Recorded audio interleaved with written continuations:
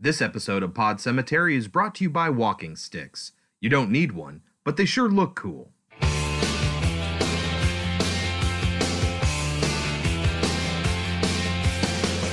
the October with the steamboats, ancient goblins and wallows come at the grand light making a sound. The smell of death is all around, and at night when the cold wind blows, no one can... Hello everybody, my name is Chris. My name is Kelsey. And this is Pod Cemetery, where we dissect horror movies like the rotting corpses that they are.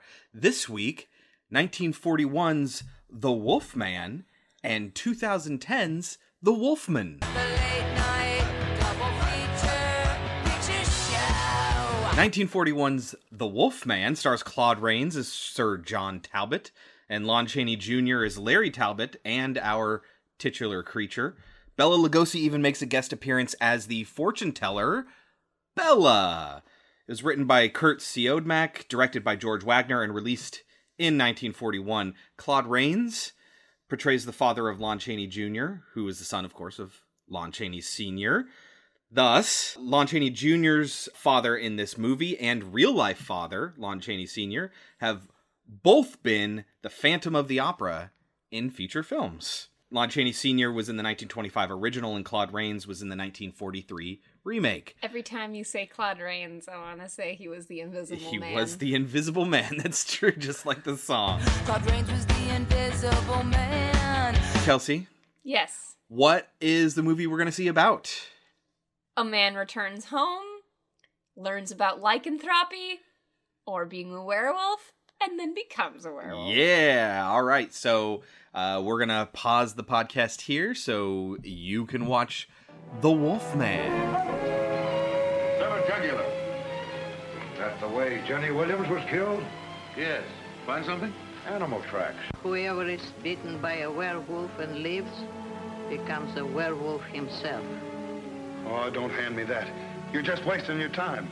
The wolf bit you, didn't he? Yeah. Yeah, he did. You wouldn't want to run away with a murderer, would you? Oh, Larry, you're not. You know you're not. I killed Bela. I killed Richardson. If I stay here any longer, you can't tell who'll be next.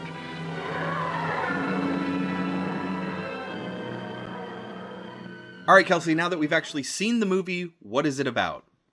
A man returns home after his brother dies in a hunting accident to take care of his father's estate.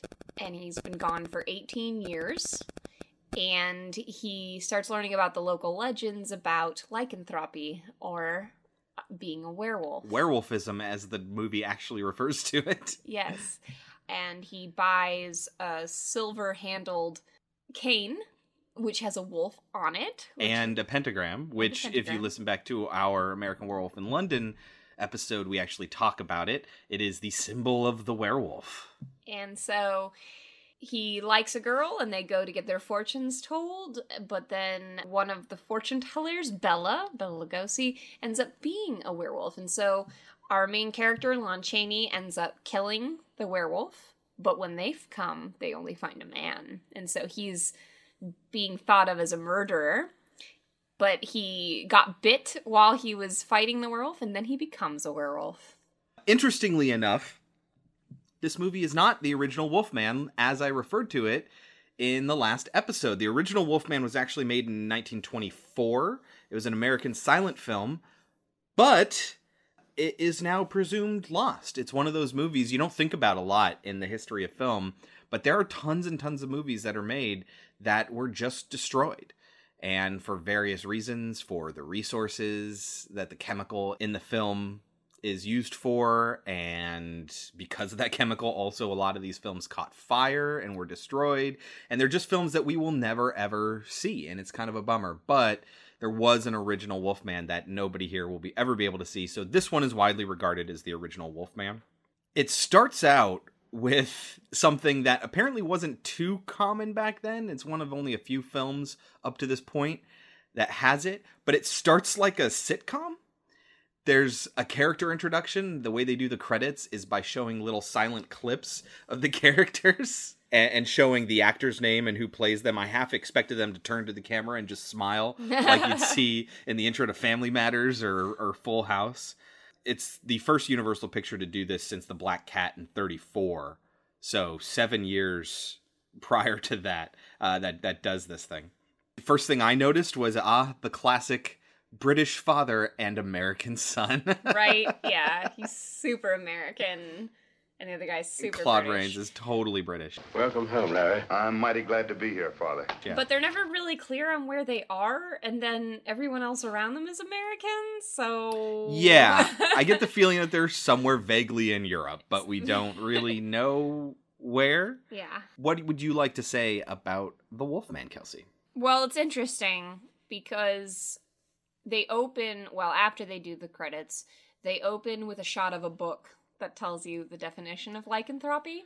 And I found Lycanthropy. and I thought it was really interesting that it described it as a disease where people think they've turned into werewolves. I didn't know that was a disease. Yeah, so I don't know how real that is, if it's an actual thing, but early on, that is kind of the definition of lycanthropy, and it's not the way we know it today. Today, it's just so closely regarded as the werewolves that we know now. This movie actually introduced a lot of werewolf tropes that didn't exist beforehand. First of all, the first thing that it introduced is the nursery rhyme. I don't know if it's a nursery rhyme, but it's still a rhyme. A poem. I didn't know if it was a real poem or It not. isn't, and it goes, even a man who is pure in heart and says his prayers by night may become a wolf when the wolfbane blooms and the autumn moon is bright. You notice something that isn't there as a requirement for them to turn into the Wolfman? The moon. Yeah, it doesn't require a full moon. Way back when, here, it doesn't actually require that. Speaking of lycanthropy just being a disease of the mind, in the original script, you would never actually see the Wolfman. And it was just going to be an open question where you weren't really sure if he was crazy or if he was really a Wolfman. This poem is actually in every Universal film after this where the Wolfman appears, and it's in the Van Helsing movie from the 2000s as well, although slightly modified, where they actually include, instead of the autumn moon is bright, they refer to the full moon. And so here's what this movie introduces. A person becomes a werewolf through a bite from another werewolf. The only way to kill the werewolf is with a silver bullet or a silver knife or a silver-handled stick. The idea, though, I don't know why they referred to it that way, because it's much clearer he beats it to death with the silver part, not the stick part. It's the silver that kills it. That wasn't a thing before this, popularly. Actually, though, it was used in the late 19th century, a story called The Beast of Gevaudan, or Gevaudan.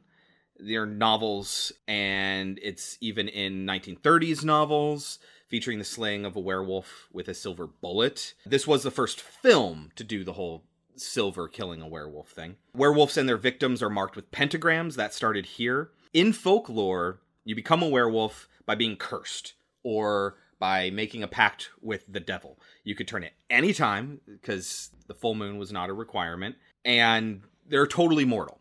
They live like humans. They could be killed just like any other human. So before some early novels, and particularly this film, them being immortal was like not a thing, and them being only killed by silver wasn't a thing. Later movies added the immortality. It was the sequel to this movie that first introduced the full moon. So a couple things about this man's relationship with his father. First of all, he's way taller than Claude Rains. Yes, absolutely Which he is. Really funny. And he doesn't look anything like it. Claude Rains is kind of a diminutive person. And Lon Chaney Jr. is very tall. He doesn't look like him at all. He doesn't sound like him. Yeah, it's... Hey, movies back then, you didn't even need to cast for familial relationship. And they say that he's been gone for 18 years, but everybody acts like they have no idea who this person is. And I'm just like, but this is the castle. This is Talbot's castle. This is where he grew up. Why does he seem so like a fish out of water? Even if he's been gone for 18 years, like you'd think that he'd have friends from his childhood. I didn't look something. up how old he is, but he looks like in his 40s. Like, it's very weird that he comes back. It's like, dude, you lived like your whole life here. Yeah, you should probably know. Again, old school movies where they don't cast to look like the actual character should look. Oh, well. Also, they talk about how the older brother is supposed to be holding the estate and how that's supposed to usually make the younger son not like the older son. And then they're just like, well, I guess it doesn't matter anymore because your brother's dead. It's kind of the opposite of the King's Speech. I can't think of their names. I know it's historically accurate, the King's Speech. King George. Where one of them abdicates the throne because he just wants to go off and live a normal life, and then the other one has to take responsibility. This is the more traditional. The older brother is going to inherit the state, so the younger brother's like, screw this, I'm headed off. I'm going to go to America, I guess. That's where he got the accent. and then comes back only when his brother dies in a tragic hunting accident. So he's turned the attic into a observatory, and it looks like, wow, that was an attic before? It certainly does not look like one. It is beautiful. It's really pretty. Yeah. And they have an enormous telescope. It is absurdly large. Yeah. Well, it's supposed to look at the stars. You got to see really far with it. So then basically he's like a peeping Tom and looks into this girl's Yeah, oh, totally. This has a lot of really weird social politics in this movie. Half of it can be attributed to the fact that, hey, back then, social relationships between men and women were completely different. The other half is, no, he's just a fucking creeper. He is totally weird and creepy through this entire movie. Yeah. But so he looks at this girl and he's like, ooh, and so he goes out to meet her. And then he totally is just like, do you have, because she works in a pawn Antique shop. Antique shop. And he's like, do you have these types of earrings? And she's like, no. And he's like, I saw them in your on your dresser drawer. What I'm really looking for is something half-moon shaped with spangles on it, golden. Oh, I'm sorry. We haven't any like that just now. Oh, yes, you have. Don't you remember? On your dressing table up in your room. In my room? Yes. Would you mind getting them for me? What the fuck? And then he continues to gaslight her by pretending that he's psychic, and she doesn't believe him, but he's not giving up the real answer to how he knows. And I guess we're supposed to think that she thinks he's charming, even though, like, he keeps asking her if he can take her out, and she keeps saying no. You know who's actually kind of charming? Her fiancé. He's all right. He's kind of a dick to him when it comes to the shooting thing, but otherwise he's like, hey, you know, later on in the movie, he's like, hey, I just want you to know that I'm not jealous. Let's bring him over. He can hang out with us together. I really want to get to know this guy that you like. And he seems like a really cool dude, and she just totally cheats on him. Right, so, she, like I said, she keeps saying no. And it's movies like this that perpetuated the idea that no means yes. And women play hard to get, and, oh, they're only saying no because society won't let them say yes, but they really want it. It's awful. It's awful. So then he shows up, but he, like, pretends like he's not there, and she's obviously upset that he's not there. Uh-huh. And then he takes her out, and she, like, is like, well, here's my friend. And he's upset about it. He's seriously upset. He's like, I don't want to go. Which is just crazy to me. It's just like... Okay. She wasn't that bad looking either. He could take two beautiful women out, like... And then she just drops the fact that, oh, by the way, I'm totally engaged. And it's like... Nobody cares. Well, whatever. Like, I'm gonna keep taking you out, and I'm gonna change your mind. It's so fucked up. Yeah, no, like I said, the social politics in this movie, reflective of the time, but the social politics of the time really fucked. So also, the fact that he buys that cane from her. Yes. He's like, I'll just buy a cane. People just did that just as an accessory? Like, I'm gonna walk around with this cane. Totally. Don't need it. Earlier, yeah, but it was a thing. You just had a walking stick. Everybody in this town seems to know about werewolves. Like, every single person he talks to knows this stuff. We hear that poem that Chris was just talking about 3 times. Oh, yeah, because everyone knows it. How does it go? Even a man who is pure in heart and says his prayers by night may become a wolf when the wolfbane blooms and the autumn moon is bright. That's funny.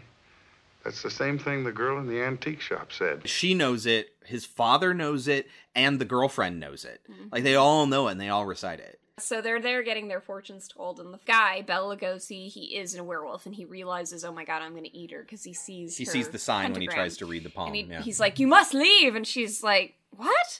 And he's like, no, you need to go, and she's like, yes, I'm going! Go quickly. Go! Yes, I'm going! And it was so funny. Part of me is thinking, you can't stay around here because I might hurt you and I don't want to. And obviously his mom thinks that it was a curse he bared. He didn't like it, right? But then the other part of me is also thinking that maybe he's just thinking, I don't have to read your palm because I'm just going to kill you anyway, so get the fuck out of here. I was really stoked when I realized it was Randolph Duke from Trading Places. From Trading Places and Coming to America, yeah. So, if you've seen Trading Places, then you remember the two old guys, the Duke brothers, that, you know, are the ones that screw Ghostbuster guy, Dan Aykroyd. Ghostbuster guy! And gives all this money and life and wealth to, Eddie Murphy. Yes. And so that is Ralph Bellamy. And I was like, I know that voice. He played Colonel Montford, the detective that was trying to solve the mystery of these people dying. So who dies? Well, because he sees the girl being attacked, our main guy, Lon Chaney. He sees the girl being attacked and he attacks the wolf. And the wolf ends up being Bela Lugosi. Mm-hmm. And so when Randolph Duke comes and investigates, he's like, this is a man! He said it was a wolf, and so they all think he's just a crazy murderer. And he says, I was bit, see? And then he doesn't have any marks anymore. And then Lon Chaney kind of goes into this crying mode. I don't know if you noticed, but he's constantly crying after this he part. Flips out, and he gets really emotional all the time because he thinks everyone thinks he's a murderer. And everyone kind of does treat him like he's insane. Just because he is attesting that he saw what he saw, and everyone's like, that's nuts. He's just over-emotional and he's crazy. Like, so... Even if he's not guilty of murder, they're still treating him like he's crazy. The entire movie, his dad, everybody. And they're like, what is going on with this guy? And they're following him everywhere, and it's really weird and bizarre. But so, like, at one point, he sees them carrying in the body in the coffin into, like, the mausoleum because they're waiting for the gypsies to show up for the funeral. And he hears the mom saying something to him about rest now or whatever. And then he just starts crying over the dead body. And I'm like, why are you crying? Because he thinks he killed the man. He thinks he must be crazy. And that amplifies the fact that he killed the man. So he's crazy and he's a murderer. He's really worried that that's the case. But he can't tell anybody that because then he'll get arrested for murder. So the mom of the murdered woman comes by the antique shop and speaks with Gwen's father and is all up in a tizzy about how it's Gwen's fault for hanging around a strange man when she's already engaged and she's behaving like a hussy and that got her daughter killed. And the father, who's an awesome father, just isn't standing for it, but they're still overwhelming him. And Larry, Lon Chaney Jr., comes in and defends her as well. And they go, oh God, no, don't stay away from me, you brutes. And then they leave. This isn't over. Don't you dare touch me. You and your fine daughter. You've not heard the last of this. So he comes to talk to Gwen, and Gwen is obviously perturbed, and that's when her fiance ends up showing up. And that's where we first meet the fiance, and his dog barks at Larry. And then after Lon Chaney leaves, after the dog's been barking at him, the fiance says, there's something very tragic about that man. Well, there's something very tragic about that man. Well, yeah, he's acting very fucked up the entire movie after this point. But I thought that was a funny thing to say. And then, like, they get to the fair, I guess, that pops up. So they say when the gypsies first show up in the movie, they say that they come every autumn. And so I think this is a natural occurrence where they set up shop and they throw this little fair thing where they dance and they play music and you can play games. And that's how they get their money, as they travel from town to town and they hustle for it. So the fiance challenges Lon Chaney to a game of shooting. Because as Chris says, he says, hey, like, I'm not jealous. Bring him on over. Hang out with us. And I wrote specifically, society is weird. It is weird. Now, this is really over the top, like way over the top. Lon Chaney Jr., because his family is, I guess, a family of huntsmen. They're aristocrats, basically. He's really good at this shooting game, and as soon as a wolf pops up, he just freezes. Starts crying. Yeah. Again, why are you crying? And then he finally shoots and misses. Potentially on purpose, but also potentially because he's traumatized. And the husband's like, or the fiance is like, bad luck. And then he shoots it. See, that's it. It's just as easy as that. It felt very much like they were fighting over the girl until it became that he was about the werewolf. Yeah. But it was just so over the top and hitting you in the head with it. Like, do you get it yet? Do you get it? And I guess it's, 1940s film. people weren't as savvy as they are today, I guess, and you needed to like really hit them over the head with some of this stuff. So then, like, the next shot that we get, somebody, I think it was his father, but somebody said, or maybe it was at the fair. I think the dad's weirdly watching his son's behavior. Is And very he's strange. with the cop too. And he goes, he's been so upset ever since that night. And I was like, wait, how long has it been? It's been night? like 2 days or something like that. Yeah, it hasn't been that long. But he goes to see Bella's mother, who was only a few years older, like 6 years older than him or something like that. And she warns him, hey, you were bitten, right? And he's like, yeah, and let me see the wound. And he shows it to her, and it's not there. And she's like, oh, may God have mercy on your soul. Here's this charm that you wear that will protect you. You killed the wolf.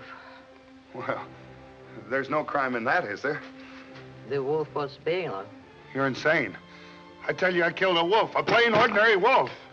Take this charm, the pentagram, the sign of the wolf. It can break the evil spell. Wear this charm over your heart always. All right, I'll take it. And he leaves and voluntarily gives it up to Gwen because he wants to protect her. If anyone needs to be protected, it's her. Gwen, I won't need this. I want you to have it. It'll protect you. She wouldn't need to be protected if he wore the freaking charm. But in the meantime, she tells all the gypsies, and the gypsies spread the word that there's a werewolf here. Guys, pack up, we're heading out. And so it's this mass exodus of gypsies out of here in the middle of this event. And that's where he finds the opportunity to give Gwen a little smoocherini. Oh my god. Okay, but before we get to that, I wanted to mention that it's pretty surprising that he basically admits to her, I believe I'm a werewolf. Yeah. That's interesting. Yeah. Because you would think that he would be in either A, denial, or B, certainly wouldn't admit it to a girl he's interested in. He's saying either I'm crazy or I'm a werewolf. Like, those are the two options. And he obviously has trouble reconciling that.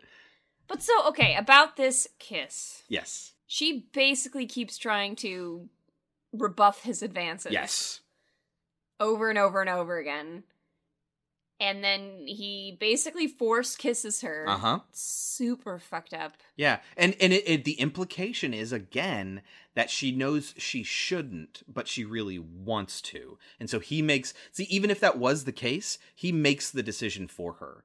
Like, it's totally without consent, like, It's at disgusting. all. And then as soon as he gets interrupted, some noise happens or something, she runs away. Yeah. And my response to that is... Clearly she doesn't want it, A. Yeah. And B, what would he have done if he hadn't been interrupted? And that's the fucked up implications here. Yeah. And I think it really... And this is our hero. And it really shows what women have to go through. Yeah. Women are taught to be kind, to not be mean, and Docile. to be docile Mm-hmm. and sweet and good-natured. And so whenever we say no and we put our foot down, we're looked at as being a bitch. Well, think back to when the mother of the murdered woman comes to the antique shop. It's not, there's this strange man that was there. He killed another man, and my daughter is also dead. Like, either the dead man or this stranger, Larry, kills her, and her first instinct is to go chastise the woman who was with him. Like is this that it's her responsibility and it's her fault, which is why I was happy that the father was like, no, she's a great girl and she didn't do anything wrong. Like, I at least liked the father, and I think Claude Rains, he was a nice father kind too. of looking over the fact that if she hadn't invited her, she wouldn't have gone. Yeah, but that's there's nothing wrong with that. Who cares? She invited her along. Like, you do that all the time when you go out to events, especially back then. You go in groups. That's why I was so surprised when he was surprised that she brought a friend. Yeah, It was like, isn't this normal for No, back he then? wanted to be alone so he could have his way with her, the creep. Exactly. He wanted to do whatever the fuck he could before she had a chance to run away. Yep. It's super messed up. It is. So I wrote down, was this scary?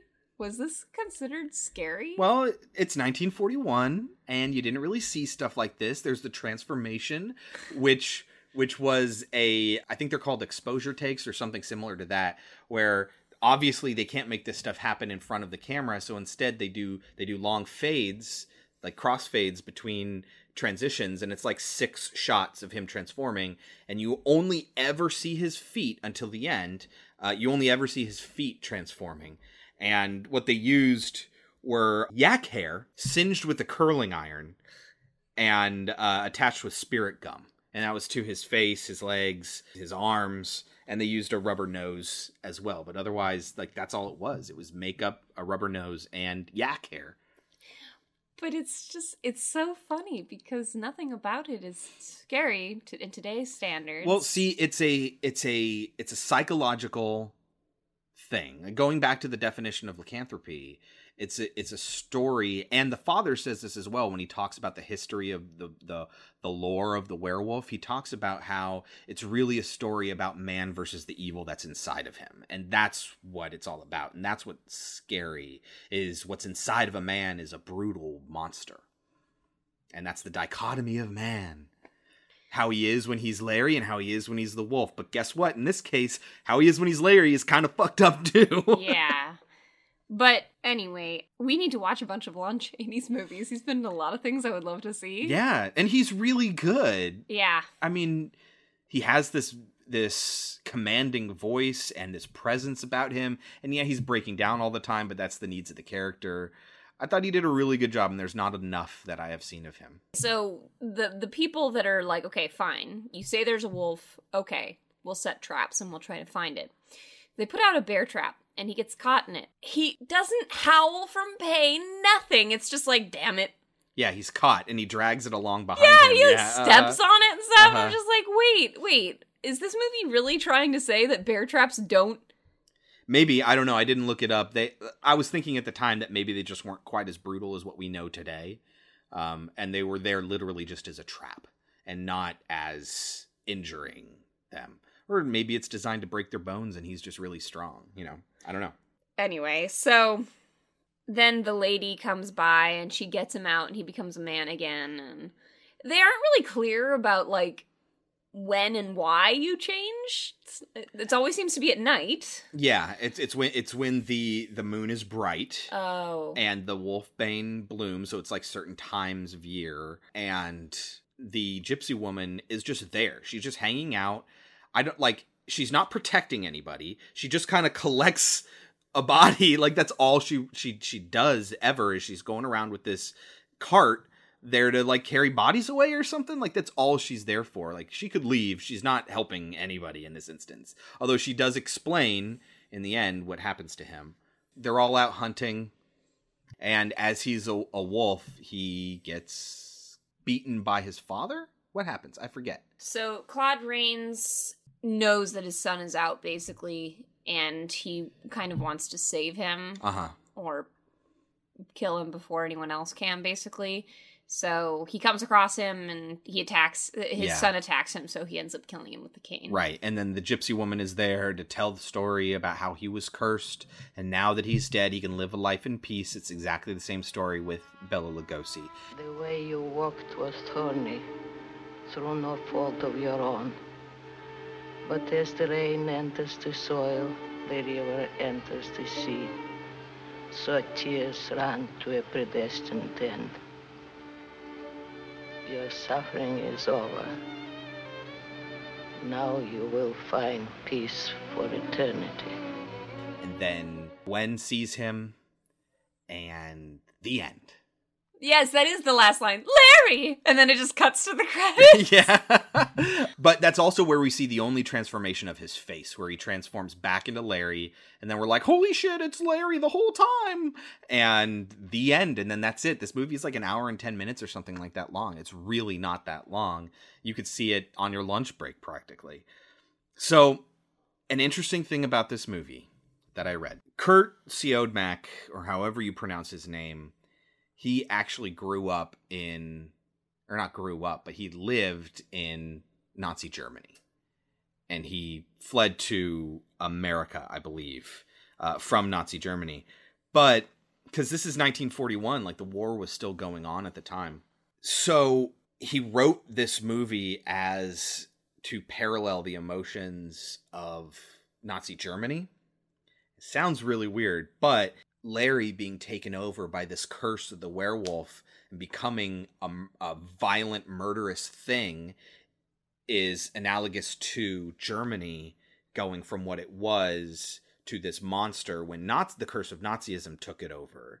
And you see the victims of the werewolf curse or the Nazi curse are identified by a 5-pointed star on them, just like the Jews were in Nazi Germany. So I didn't realize that. When I read that, I was like, holy shit, like, of course that's what that was. And specifically, Siodmak was in Germany when the Nazis came to power. So it's very clearly a parallel, and I had no idea that's what it was. That goes away, and it's not at all what the parallel is after this. But for this movie only, it's an interesting parallel about Nazi Germany. I wanted to say, this movie surprised me. I liked it a lot. Yeah. I was not expecting to like it. I was expecting to be bored, and I was not. It was a beautiful movie with interesting characters. It was way more in-depth than I ever thought it would have been. Yeah. You expected it to be silly. And especially because the Wolfman legacy after this is silly. You know, Wolfman meets Frankenstein. That was the first Universal crossover. And then there's Abbott and Costello. And so it is kind of silly from here on out.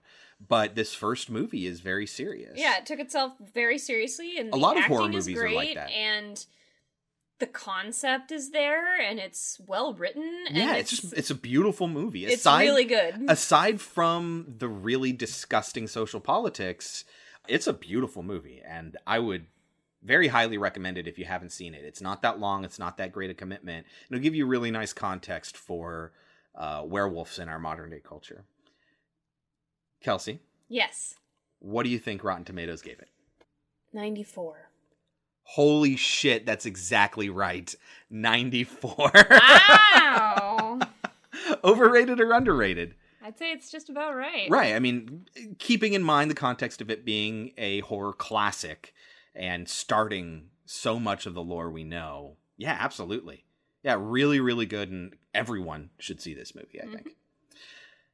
So that was The Wolfman, 1941. Moving on to 2010's The Wolfman with Benicio del Toro and Anthony Hopkins. The story is, from what I hear, we haven't seen it yet, largely unchanged. It uses the same exact story beats that this one did. It is a remake. It's not a retelling of a new, recontextualized Wolfman. It is a remake of the original. There are certain variations. The father's role is a little bit different, but it tells the story of a young man coming back to his home, his relationship with his father, him turning into a wolfman, all that still just the same. So I'm really excited to see this. It got kind of panned critically from what I remember. It disappeared from the zeitgeist, and it was only 7 years ago, and I completely forgot that it even existed until you mentioned it. And I was like, oh yeah, they did make that movie, didn't they? I remember it coming out, and I remember no one saying anything good about it. It won 1 Academy Award, so it is now the Academy Award-winning Wolfman. I say Wolfman because there's no space in this one. It's just one word, Wolfman. And it won Best Makeup. So I'm excited to see what they do with the werewolf special effects. Yeah, I mean, that's probably the biggest complaint I would have about, aside from sexual politics. Yeah. Like Chris said, all you get to see are a couple of fades of the feet turning, and then all of a sudden he's got this face. And I, for the time, I'd say it was fine. Yeah, absolutely. 41? Yeah, absolutely. I'd say it was good. But I'm excited because we've seen American Werewolf in London, and they had fantastic special effects. Yeah. So I can only imagine that in 2010 it got even better. Yeah, I mean, 30 years after this movie is American Werewolf in London, and then 30 years, roughly, a little bit more after that is this. So, yeah, I'm really excited to see what they do with this and how awful it's going to be. I hope it's really campy, but I doubt it. I think it's going to take itself really super seriously, but and that's where it's going to fall apart. apart. We liked it a lot. Right, but it wasn't so much camp. Like, no, it was very serious, and that's what we liked about it. Right. But it wasn't bad. When something's serious and bad, like, that's not okay. If it's campy and bad, then it's okay. So, in any case, we're going to stop here and watch 2010's The Wolfman. Lo and behold, prodigal son returns. Hello, Father. You've come for the funeral. What happened? Your brother's body was found in a ditch. You've been torn to pieces. If there's anything you need, please let me know. I want to know what happened to him. Francis Aberline, Scotland Yard.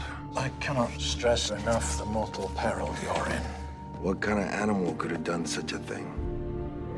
You're risking your life. Darkness comes for you. He's been quite seriously injured. Thank you for staying with me. Now we know it's still out there. You were bitten by the beast. You bear his mark now. Do you believe in curses? You have to leave. What are you afraid of? There are those who doubt the power to change men into beasts. A beast has come among us. Terrible things, Lawrence. You've done terrible things. Be strong, son. Be strong. I am what they say I am. I'm a monster. I will kill all of you!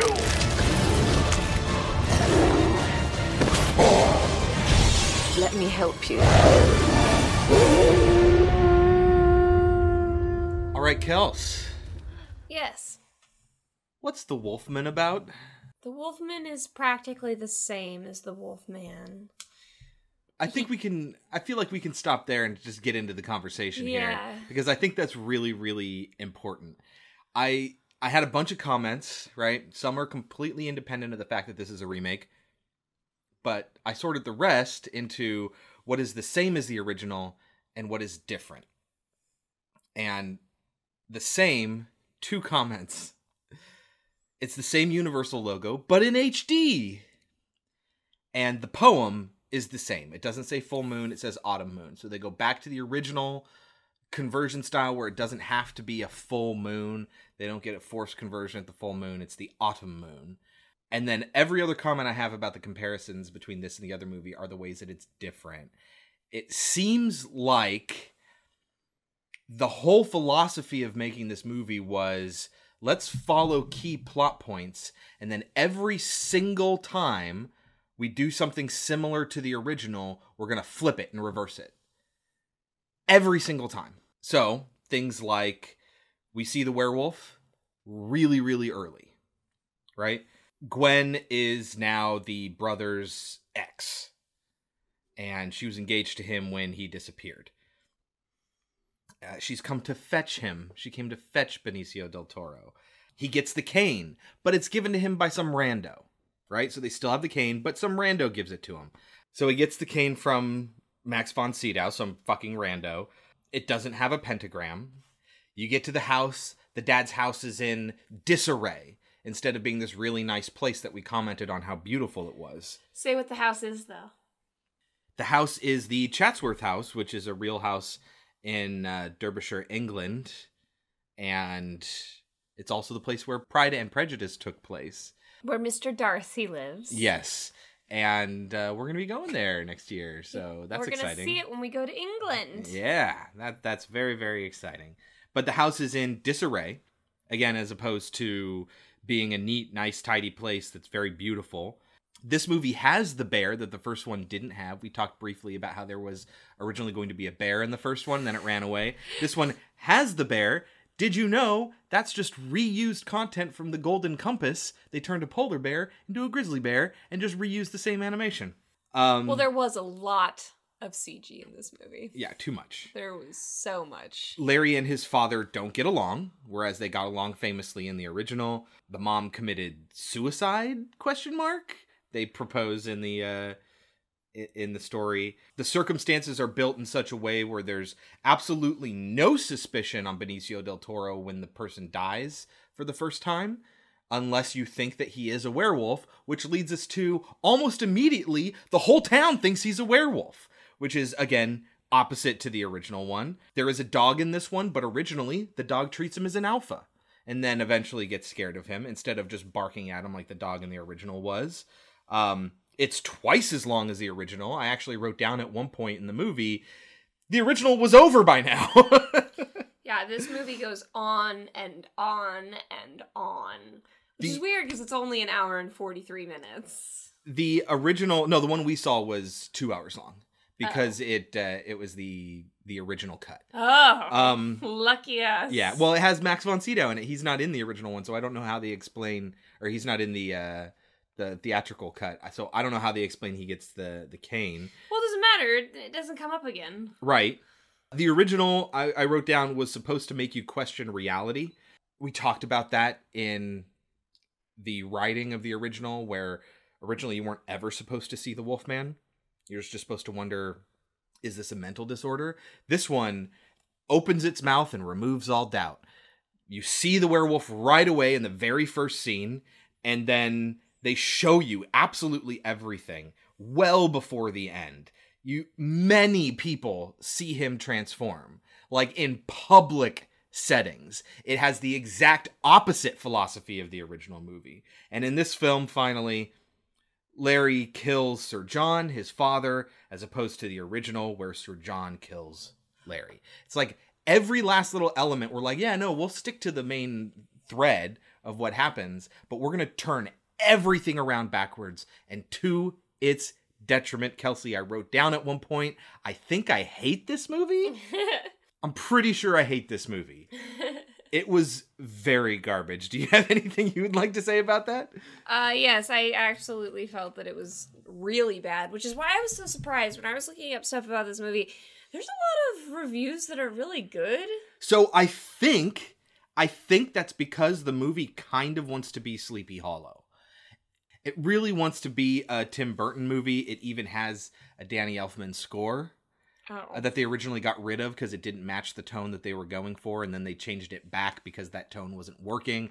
So obviously they had a lot of problems with tone that they did not rectify by the time this was released. It is all over the place. Yes. It's wacky, it's serious. I think I wrote that down. It doesn't know what it wants to do. And as a result, this movie is not scary at all, and it is not funny at all. No. And it's like it tries to be both, and it fails miserably at both. Yes. Like, the only way it's funny is in the bad ways, where it's like, wow, this is so bad, it's laughable. I want to talk about Benicio del Toro. This was a big shame for him, because I think he's a great actor. He is. And this was just, what are you doing? Like, I didn't understand his character's motivations through half of the film. No joke, I put here, what is Benicio del Toro doing? Yeah. Throughout, he's just changing his persona. Well, he is one of, I also wrote that he's one of the strangest actors that you could get, right? And you have him not only playing just a straight dude, but an actor, and a classic actor as well, which Benicio del Toro is not. Alas, poor Yorick. I knew him, Horatio. A fellow of infinite jest, of most excellent fancy. He hath borne me on his back 1,000 times. And now, how abhorred in my imagination it is, my gorge rises at it. It was completely miscast. I thought maybe it would pull off, like they'd pull it off when it got to the part where he's starting to transform and dealing with the monsterism inside of him, monstrousness inside of him. But no, absolutely. It just never pays off, the casting of Benicio del Toro. They really should have picked someone else. I almost feel like they picked him simply because he looks like he could be half gypsy, half white, and kind of animalistic, and that's it. Because he cannot pull off this role. I'm sorry, great actor. This is not the role for him. And it left me wondering, is that what his real voice sounds like? Because I had a very specific idea of what Benicio del Toro sounds like. I know he changes it for certain roles. Like in Sin City, he, does the whole, like, I'm not going to try to do an impression, but he has a very specific sound in his voice. But in most movies... I think this is his normal voice, yeah. That's weird, because in most movies, he's got kind of a nasally sound. No, he does like a whisper. Like, did you remember when he was the Collector in Guardians of the Galaxy? He has kind of a weird sort of whispery voice. I suppose, but this was it did not sound natural. No. He sounded bizarre throughout the movie. And yeah, I just didn't get it. Speaking of not natural, they have a Sikh servant. For what reason? Again, it feels like a Tim Burton touch, right? And then they don't shut up about the Sikh manservant. They just keep bringing him up over and over and over again. And every time they talk about him, they call him a Sikh. I get it, it's probably racist back then during the time. Not even a race, but still. Yeah, it's probably awful and prejudice. But they just don't shut up about the fact that he's Sikh. And then it doesn't enter into the story for any reason. And then, no reason at all, and I don't think they even explain how or why, he's just dead. I don't even remember that. You just find his body, like, impaled or something like that. I gotta tell you, listeners, the last half hour of this movie, I totally checked out. It's boring. Oh my God. It's not well put together. I mean, Chris really hit it. Like, this movie does not know what it wants to be. The tone is constantly changing. Sometimes all of a sudden it wants to be an action movie or a horror movie. And then sometimes it wants to be a drama. And then sometimes it wants to be a comedy. And it's just like... Action movie. What is going on? In the end, you and I both had the same reaction. What? Wait, what? How did the fire start? Yes, there's all of a sudden a fire at the end in the house. It's just randomly for no reason. They don't explain how the fire starts. It's just... the house gets engulfed in flames. And throughout the beginning of the film, I kept asking Chris, and Chris didn't think I was right, and I ended up being right. But I had no business being right because it keeps dropping hints. So you find out eventually that Anthony Hopkins is a werewolf. A werewolf. Yes. And it's like a family thing. It's not necessarily a bite thing. I don't know. No, it's not clear. I know he was bitten. The kid in the mountains, this random Anthony story. Hopkins was, yeah. So weird. But I mean, what I mean to say is, like, they treat it like it's Hereditary, but then they also have the bite thing. So it's just random that they happen to be related and both get bitten. Okay. Well, he is bit by his father, and his father was bit by the kid in the mountains. Yeah. But anyway, so Anthony Hopkins ends up being a werewolf, and throughout the film, there are a lot of hints dropped about it. Yeah. So I constantly was turning to Chris and being like, is he a werewolf? And Chris just kept saying no. Because even though it gives you these hints, it's spooky, creepy. It also just doesn't seem to fit with what's happening in the story. Like, at one point, Anthony Hopkins goes into the dark and his eyes glow. And at one point, I don't know, it's kind of hard to explain because this movie was so all over the place that I don't really remember. But there were a lot of hints dropped that Hopkins was a werewolf, but then it made you feel like an idiot for thinking that at the same time. And so we had to find out when Benicio del Toro goes into the catacombs below the house and finds a chair that I assume Anthony Hopkins gets strapped in, facing a portrait of his wife. The manservant puts him in there. Yeah, you know, when he's going to transform, and so he can't go anywhere, right? And so he protects himself and others. But then, same dude, Anthony Hopkins, kicks his son out of the house. They're in that room, and he kicks his son out. Hopkins has gone a little crazy. Yeah, he's a little nuts. Yeah. They don't explain why. They don't give you any reason. Like, Hopkins acts like he was obsessed with his wife, but he bit and killed his wife. Yeah. And Benicio del Toro saw that as a child, but for some reason in his mind, Hopkins looked like a human until the memory gets released. And it's just... it's very strange. And then Hopkins talks about, you know, I locked myself up in here for years. And it's like, is that because you killed your wife? They don't really explain that. Yeah. And then he's like, and then randomly I decided, fuck it, I'm going to run around and be an animal because it's so freeing. Also, and then I killed my son. Right. That's what I was going to get to. The dad killed the older brother. It wasn't a hunting accident. He killed the older brother. Do you remember why? The son was going to leave. The son was going to move out of the house. Oh, that's right! And Anthony Hopkins couldn't stand his only remaining son leaving too. And fucking killed him. He raged and killed him. Why? Why was that necessary? It was very strange. It didn't make a lot of sense. I literally wrote after that line, what the fuck is this movie? I wrote, the very first thing I wrote down, which I think is saying a lot because... obviously, I didn't do it immediately, but like, I don't know, 15 minutes into the movie, I wrote the acting, the special effects, the direction, the writing. It's just all bad. All bad. And we didn't talk about this. We just happened to agree coming into this recording that it's a really bad movie.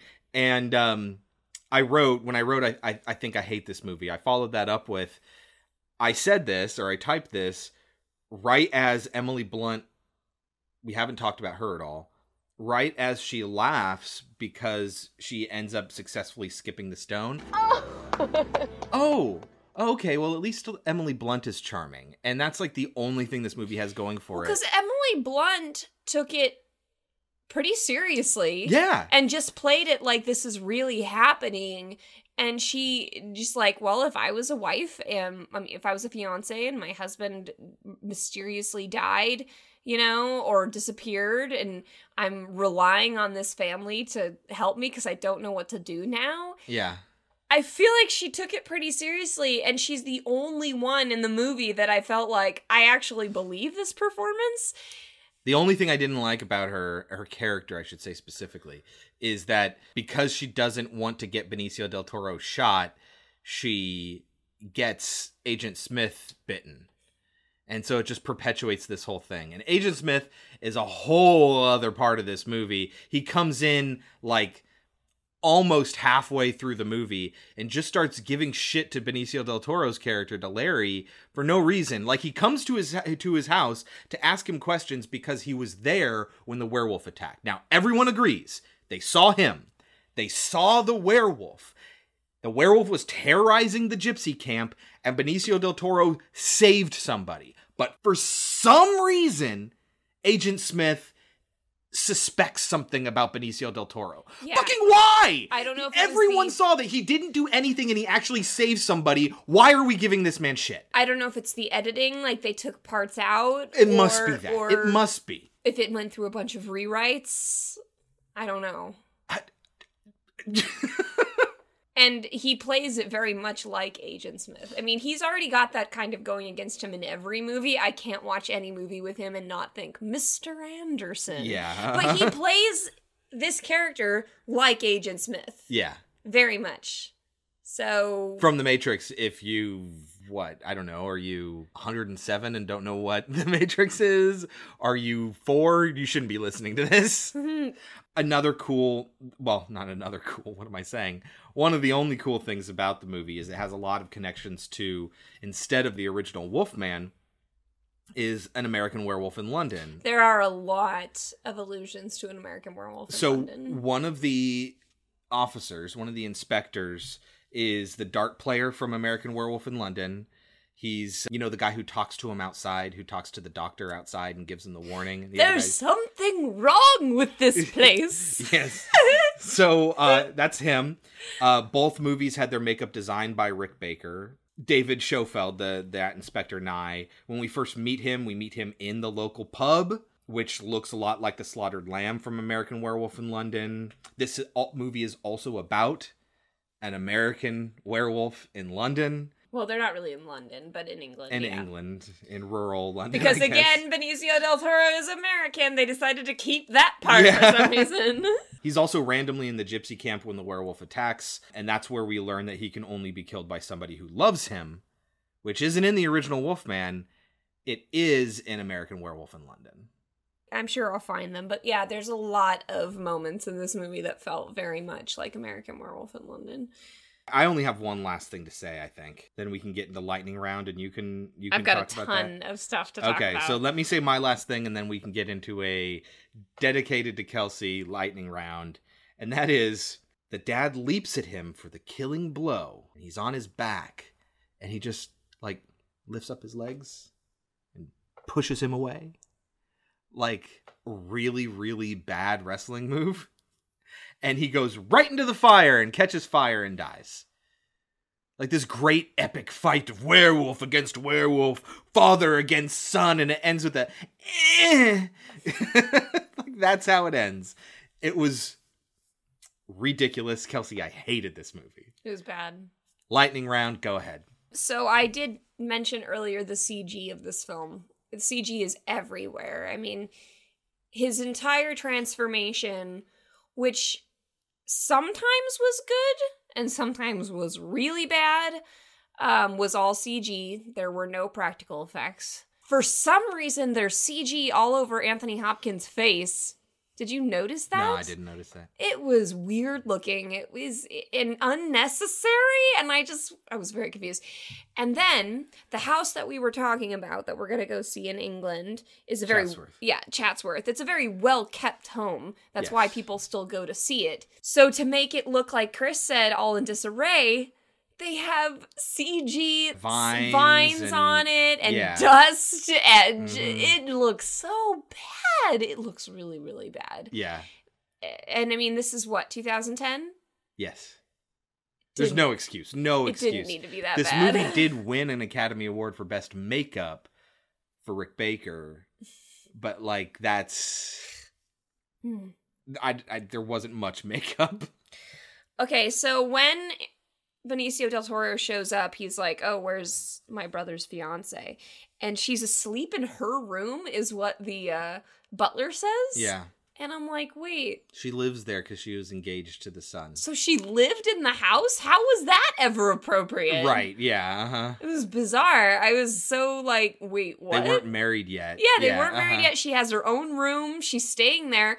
Where does this woman come from? Where's her family? Right, What's we got her family story? in the original, no family in this one.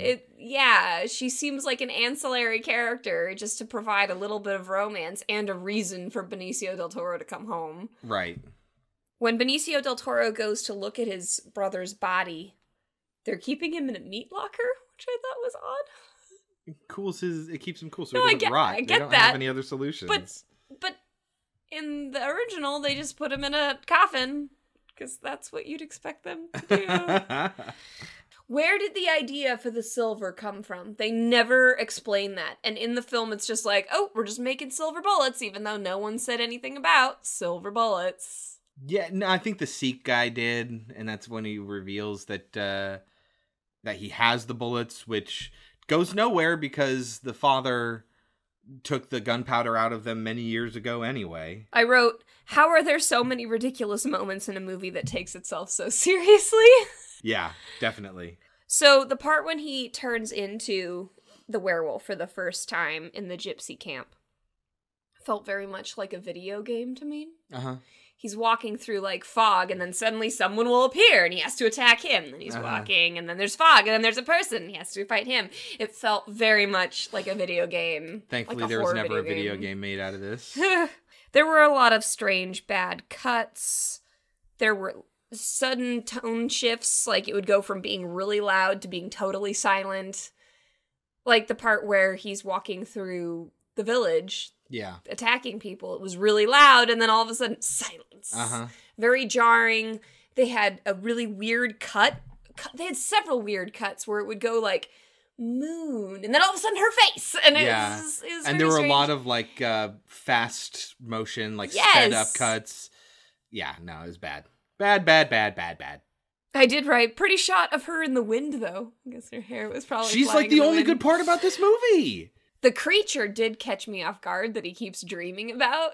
That ends up being the thing that turned his father into a werewolf. Oh, yeah. The first time, that did make me jump. Yeah, I wasn't expecting it. The crazy boy, It's like I forget how they describe him, but child. it's a feral boy or something. Yeah. Oh, I wrote Very American Werewolf when she's like nursing him back to health. Yeah. And she's reading to him in bed. And she tries to be like, hey, it's me and I love you when he's in werewolf mode. Mhm. That same thing from American Werewolf. I wrote that a lot of scenes felt very much like Interview with the Vampire, too. Like, there's a part when It's darker, but yeah. when he's looking at her and it focuses in on her neck. Uh-huh. And which has no place in a werewolf movie. Yeah, it has no place in a werewolf movie. This makes sense in Interview with the Vampire because they want their blood. Yeah, why is he focusing in on her heartbeat? Yeah. And also, why does he attack people? It's never really clearly stated. It seems like he kills people for sport at times, and then it also seems like he wants to eat people at times. Not explained. Nope. I wrote, they obviously loved the original, even though their version doesn't make any sense. No. What was the asylum shit? There was this whole part where he gets sent off to an asylum for like a month. So it's just this torturous moment for they no do this, reason. They do this thing in the original where they're all like, hey, he obviously has some mental problems, right? He just needs to rest. and then he'll feel better, right? So this takes that and be like, no, wouldn't the crazy horror thing be to send him to an asylum? And for a minute there, I was like, oh, the asylum stuff is the only interesting stuff in this entire movie. And then it was like, oh, but it has no point and no bearing on anything. It was pointless. Dunking him in the water to torture him. Yeah, it was just torture. Like, just so then we can see him transform in front of everybody and get, again, that dead confirmation that he is absolutely a werewolf and not just crazy. They do a psychological performance that says exactly that, where the guy making the argument that it's all in his head is murdered by the werewolf. He says, I will sprout wings and fly out this window. You will not become a werewolf. Any more than I will sprout wings and fly out of that window. And so, of course, the werewolf grabs him and throws him out the window. Isn't it so clever and funny? And just shits on everything the original did. It felt very much like Terminator 2. You know, she's in the asylum. Yeah. No one believes her. She's basically being tortured. Abused, yeah. But guess what? Terminator 2 did it right. Yeah. I don't know how to explain the difference. There's not a lot. I mean, this felt very forced and out of place. Yeah. And it was like Anthony Hopkins was stoked about his son being sent to a mental asylum for no good reason. He's where like, does hey, Hopkins' craziness come from? Wake up. You had a long and crazy night. Terrible things, Lawrence. You've done terrible things. And the guy's like, oh my God, I'm covered with blood. And he starts to run away, and Anthony Hopkins is just like, bye. And then this cavalry comes in and rounds him up. And he's like, huh, all right then. And like, that's his only reaction. Like, what is this movie? Especially since he supposedly desperately didn't want his son to leave. Then he's just like, oh, this son can leave, though. Yeah, This is the no good son. Did you have anything else? There's a lot of bad continuity in this movie. You talk like about the fire, right? Yeah. But there's just so much stuff that it's just like, wait, she was just doing this and now she's doing that. And I can't think of the examples, but constantly I was just like, what is this editing? What is this cut of this movie? It was terrible.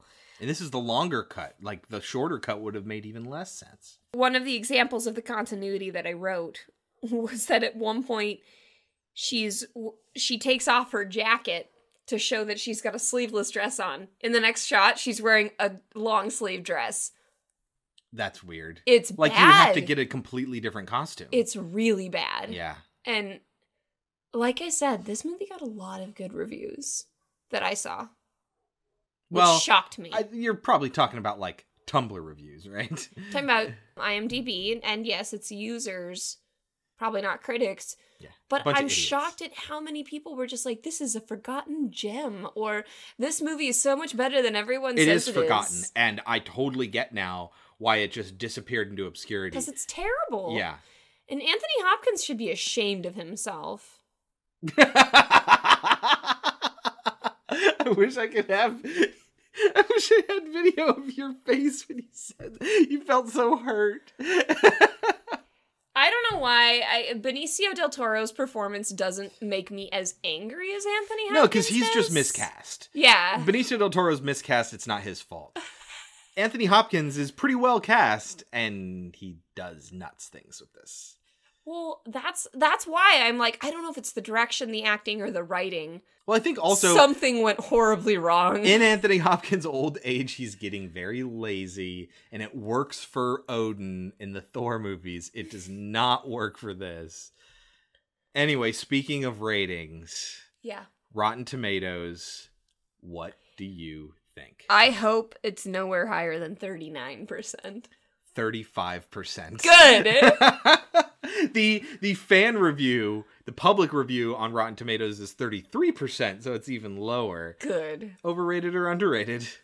Probably overrated. Right? I'd probably give it a 25%, and I don't even know why I'd give it that 25%. I just feel like it doesn't deserve a 0 for some reason. Seriously, like, we watched the Halloween remake, and we did not, like, we stopped that movie the first time we watched it.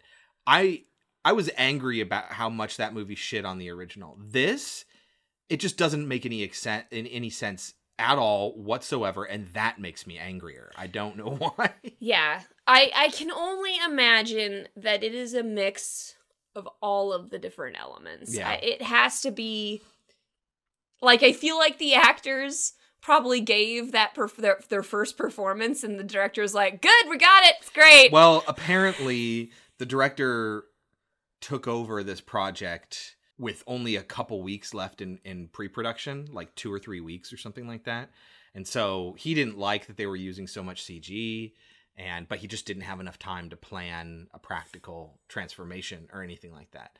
But still, it's no excuse. Just don't do the movie then. And it has to have gone through several rewrites because there's just so many threads of this film that just do not mesh well. Or the writer is just crap and should never make another movie. I feel like the editors were just like, what do we do with this? I don't know, splice it up. And it's really, really terrible. Yeah. All right. Kelsey, that was 2010's The Wolfman. You've done terrible things. Whether you like it or not. The answer is not. Next time on Pod Cemetery, we are going to do a double feature. Another double feature, Black Christmas. Black Christmas. What is Black Christmas, real quick? It's about a murderer killing sorority girls around Christmas time. All right, good. So we're going to start off December the right way. So yes, the Black Christmas double feature is next week about sorority girls around Christmas time getting murdered. And we are huge fans of the original. Yeah, the original's great. Never seen the new one. Nope. So excited. Very excited. So we'll go ahead and watch that. Until next time, this has been Pod Cemetery. As always, please share the podcast with your friends, rate and review on iTunes, and subscribe. Email us. Email us at podcemetery@gmail.com. Follow us on Twitter. Follow us on Twitter at podcemetery. And until next time, my name is Chris. My name is Kelsey. And as we say at the end of every episode of Pod Cemetery, even a man who is pure in heart and says his prayers by night may become a wolf when the wolfbane blooms and the autumn moon is bright. I don't want to be buried in a pet cemetery. I don't want to live my life again. I don't want to be buried in a pet cemetery. I don't want to live my life again. Fall addicted to the sacred place. This ain't a dream, I can't escape. Molars and fangs that are picking up bones. really hated that movie.